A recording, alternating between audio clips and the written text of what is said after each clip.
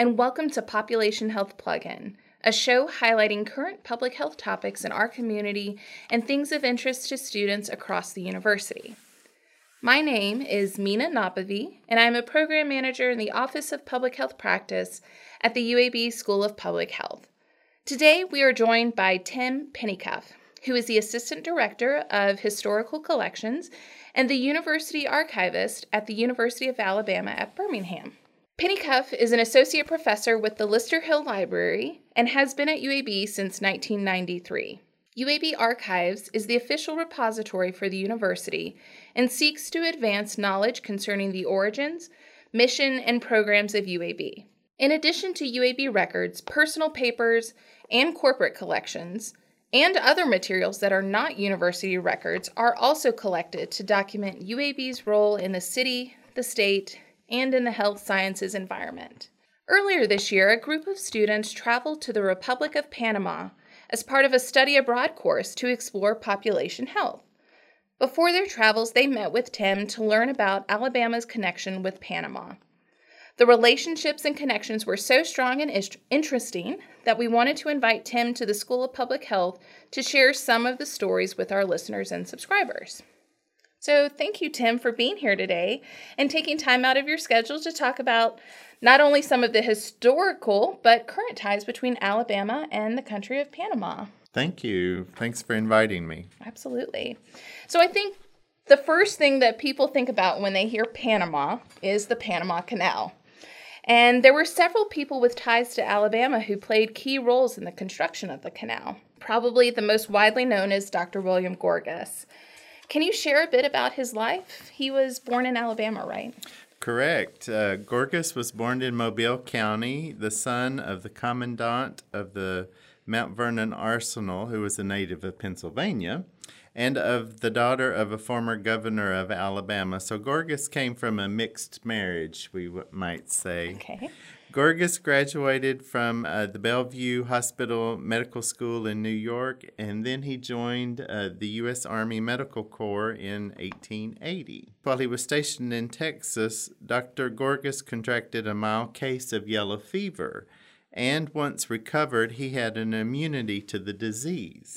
Eventually, he became the chief sanitary officer in Havana, Cuba, where he established strict sanitation rules that led to the decline in the instances of various diseases. In 1904, Gorgas was sent to the Canal Zone in Panama. And in 1908, he was elected president of the American Medical Association, and in 1914 was appointed Surgeon General of the U.S. Army. He retired from the Army in 1918. In 1920, he was headed to work on yellow fever in Africa on behalf of the Rockefeller Foundation when he had a stroke in London, England, and he died there after a brief hospitalization. His body was returned to the U.S., and Gorgas is buried in the Arlington National Cemetery. Wow. So he had quite a career. Yes, indeed. So after his time in Cuba, like you mentioned, he was called to Panama due to the overwhelmingly high numbers of deaths due to malaria and yellow fever. What was his role with the canal project, and what measures did he implement to help prevent these illnesses?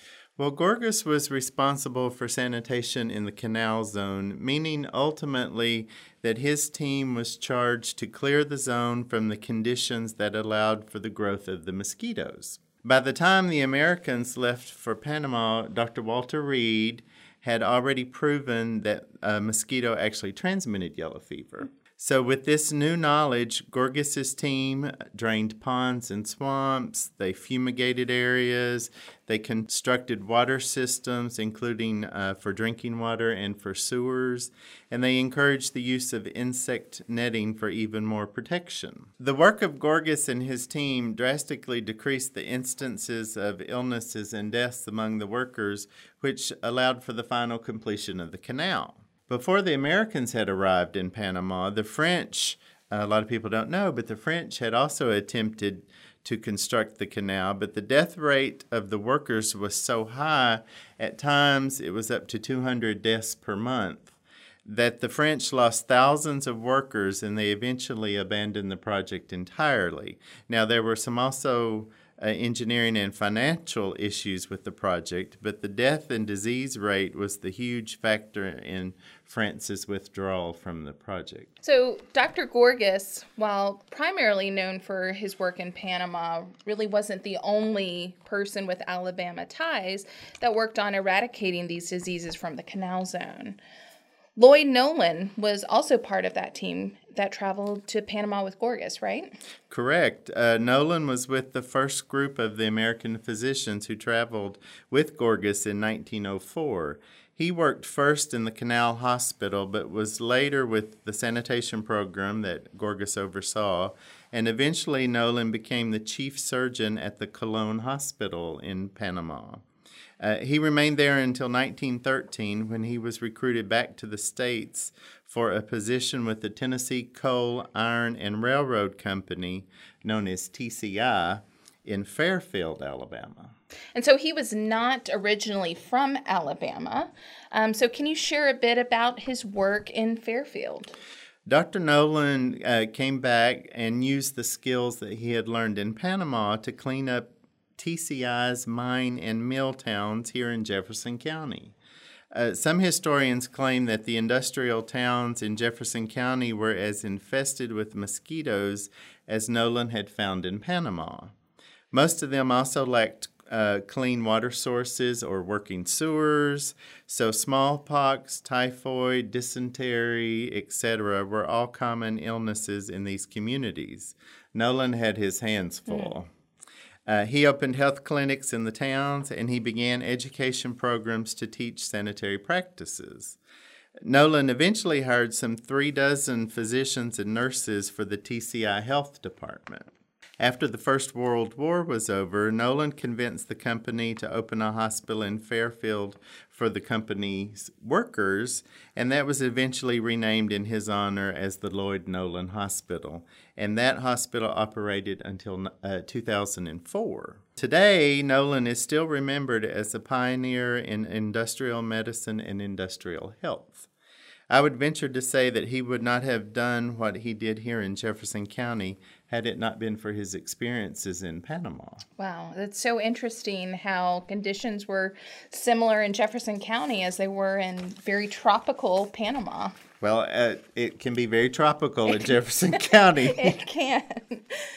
So the Gorgas Memorial Laboratory was established in Panama as part of the Gorgas Memorial Institute of Tropical and Preventative Medicine in 1921, named so for Dr. Gorgas's work on yellow fever and its prevention in the Panama Canal Zone. In 1992, the Gorgas Memorial Institute was moved to UAB to carry on its tradition of research, service, and training. Can you speak about some of the initiatives at UAB that came out from this incorporation? Well, at UAB, the Gorgas Course in Clinical Tropical Medicine is a joint program between our School of Medicine and the Tropical Medicine Institute in Lima, Peru. Currently, there are two distinct tracks of study. There's a diploma course targeted to clinicians and nurses who need experience in tropical medicine, and there's an advanced course for those experienced clinicians who are seeking to update their skills and knowledges about aspects of tropical medicine. Courses are held at the Institute in Peru, and the faculty teaching there originate from UAB and from universities around the world, including from Lima, the University of Texas Medical Branch, the Imperial College of London, McGill University in Canada, to name just a few of them. Participants in the UAB Gorgas course have learning opportunities with a wide spectrum of tropical diseases, including rabies, malaria, cholera, and yellow fever. And graduates of the course are now located around the globe, and many of the alumni are in key leadership and administrative roles within many institutions. So before we end, could you talk a bit about UAB Archives? Where are you located, and what sorts of resources are available to UAB faculty and students? And how would someone get in touch with you if they want to learn more, not only about the Alabama UAB connection with Panama, but other historical events tied to UAB? Well, the UAB Archives is the official repository for the university, so we document the history of UAB and all of its many components. We also preserve historical material about the health sciences in Alabama and to some extent in the South. But the repository is more than just health science related. We also have collections documenting the arts and entertainment, athletics, the history of live theater in Alabama, Birmingham history, and more broadly, some Alabama history, and a recently donated collection on LGBTQ history. We have office files, letters, memos, diaries, microfilm, over 100,000 photographs currently in our collection. We also collect UAB publications and UAB-related three-dimensional objects and ephemera.